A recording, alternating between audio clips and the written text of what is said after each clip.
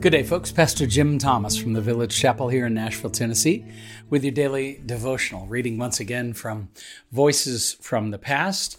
This is a book, collection of writings by the Puritans, and I have another book similar to it called Piercing Heaven I read from time to time, which is prayers from the Puritans. They were so passionate and in their prayers, and I just am always moved by those. I also am challenged and encouraged by the writings of the Puritans, and today I'd like to read a selection by a man named William Gurnall. Some of you might have heard of him. He's not one of the more widely known. He happened to be 17th century English Puritan, well respected by people like John Newton, the converted slave ship captain who wrote the song Amazing Grace. Newton said that if he were trapped, his sort of version of if he were trapped on a desert island with only one or two books, he would like to have his Bible, and he would like to have the book by William Gurnall there. It's a book called The Christian in Complete Armor. And this is a selection from it. It begins with Romans 12:2. The verse goes like this: "Do not be conformed to this world, but be transformed by the renewal of your mind." And I'm struck even as I hear that verse that I'm so familiar with, and I've heard it so many times. You have as well, I'm sure, a lot of you. There are a lot of ways in which we're formed. And we conform to, that is, we go with the formation of a lot of the influences in our world. And that was true in the Apostle Paul's time, as well as in the time of William Gurnall. And there are a lot of folks that would say that Christianity, it's just a bunch of, brainwashing or whatever. And I would say, I think my mind needs a little scrub every now and then. I just remember that being the response of a lot of the early Jesus music people when they would talk about the impact that the gospel was having on their lives. And I still think it's true today. I think our minds need a little scrub once in a while. There's so much sewage out there, and it's not. You don't even have to be in pursuit of it. It will come to you. And William Gurnall is pretty good. He writes about this, as I say, from back in the 17th century. And in his day and time, he's going to give us a little bit of exhortation about just that very thing. So listen to this as he has written. "The Christian is to proclaim and initiate an irreconcilable war against his choice sins." And so already he's got a phrase there I'm not used to. Choice sins. What are your choice sins? That's always a difficult thing to have to be confronted with, isn't it? That there are some things that, some temptations that we will each flirt with. And so he's getting right up in our grill, right up from the beginning.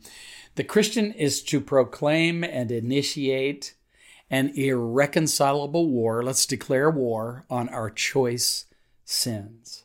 Those sins nearest his heart must now be trampled under his feet.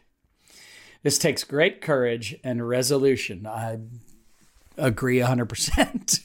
Maybe you do too. Then he goes on to say, "Oh, how lust will plead for itself." And I remind us, many different kinds of lust. It's not just all sensual and sexual lust.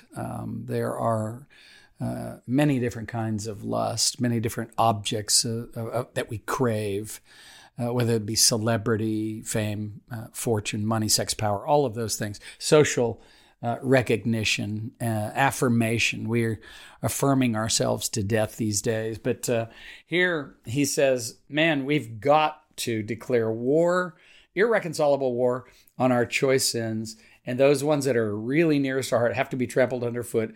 And it's going to take courage and resolution. He's right.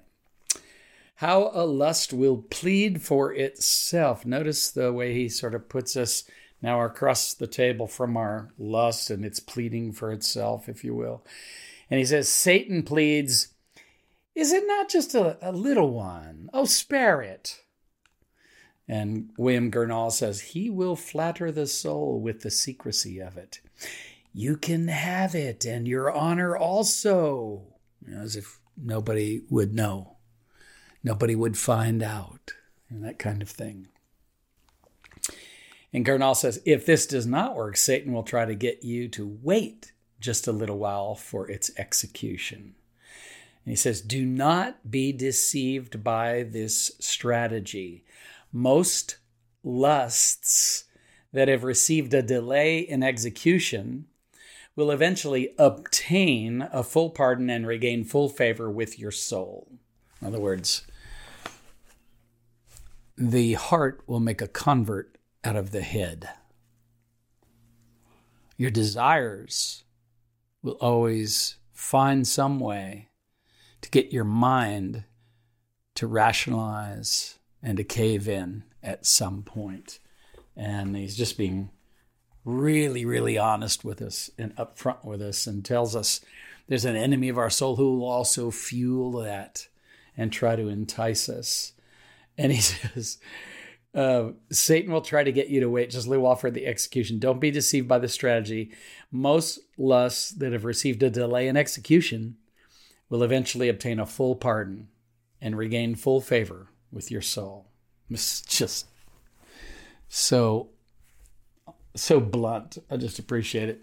It takes great resolution to break through such violent pleading and bring your lust to full execution. And by that he means full death. We must walk with a single purpose without an eye on the world's glitter. We must stand fixed to heaven's principles and so prove our citizenship in heaven by our faithfulness to the truth. This can bring snares, dangers, and mockings. It takes courage to despise the shame that a Christian must expect to meet with. It is a great honor for a Christian when all his enemies can say is that he is faithful and will not do as we do, meaning the enemies do. A cowardly heart will find all kinds of reasons to retreat from duty.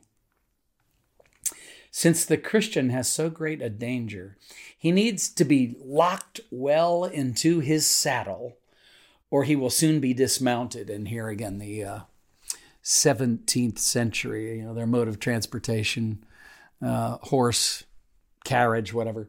And in our day and age, somebody would have said, you need to buckle up. It's going to be a bumpy ride. And so he will soon be dismounted if you aren't locked well into your saddle.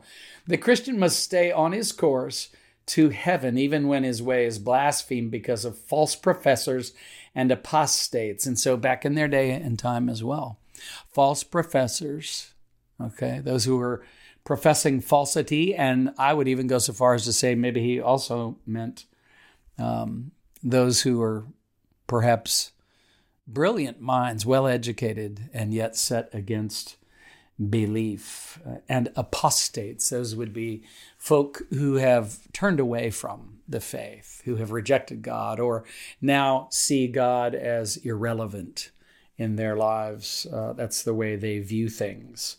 The Christian must stay on his course to heaven, even if his way is blasphemed or mocked by the world around us. And, the fact is, Jesus warned us against such things and said that if we indeed would live for righteousness, we will likely be persecuted for righteousness' sake and persecuted for his name's sake. And even in the Beatitudes, though, he says, but blessed are you if that happens to you. Really powerful here. You must stay your course.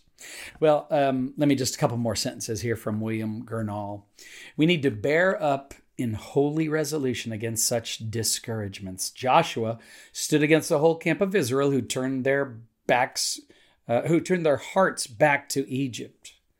With an undaunted spirit, he maintained his integrity, and he claimed he was resolved to serve the Lord, though others would not join him.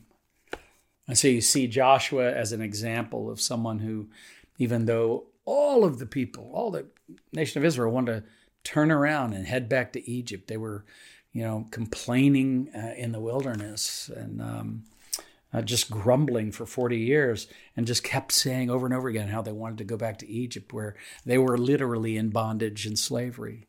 And we need to bear up in holy resolution against those kinds of discouragements with an undaunted spirit. I love that. He maintained his integrity, and so can we. Resolved to serve the Lord, even if others do not. That's William Gurnall. It's an excerpt from his book, The Christian in Complete Armor, and I believe that was a teaching series. I think it's a 3-volume set. It's massive.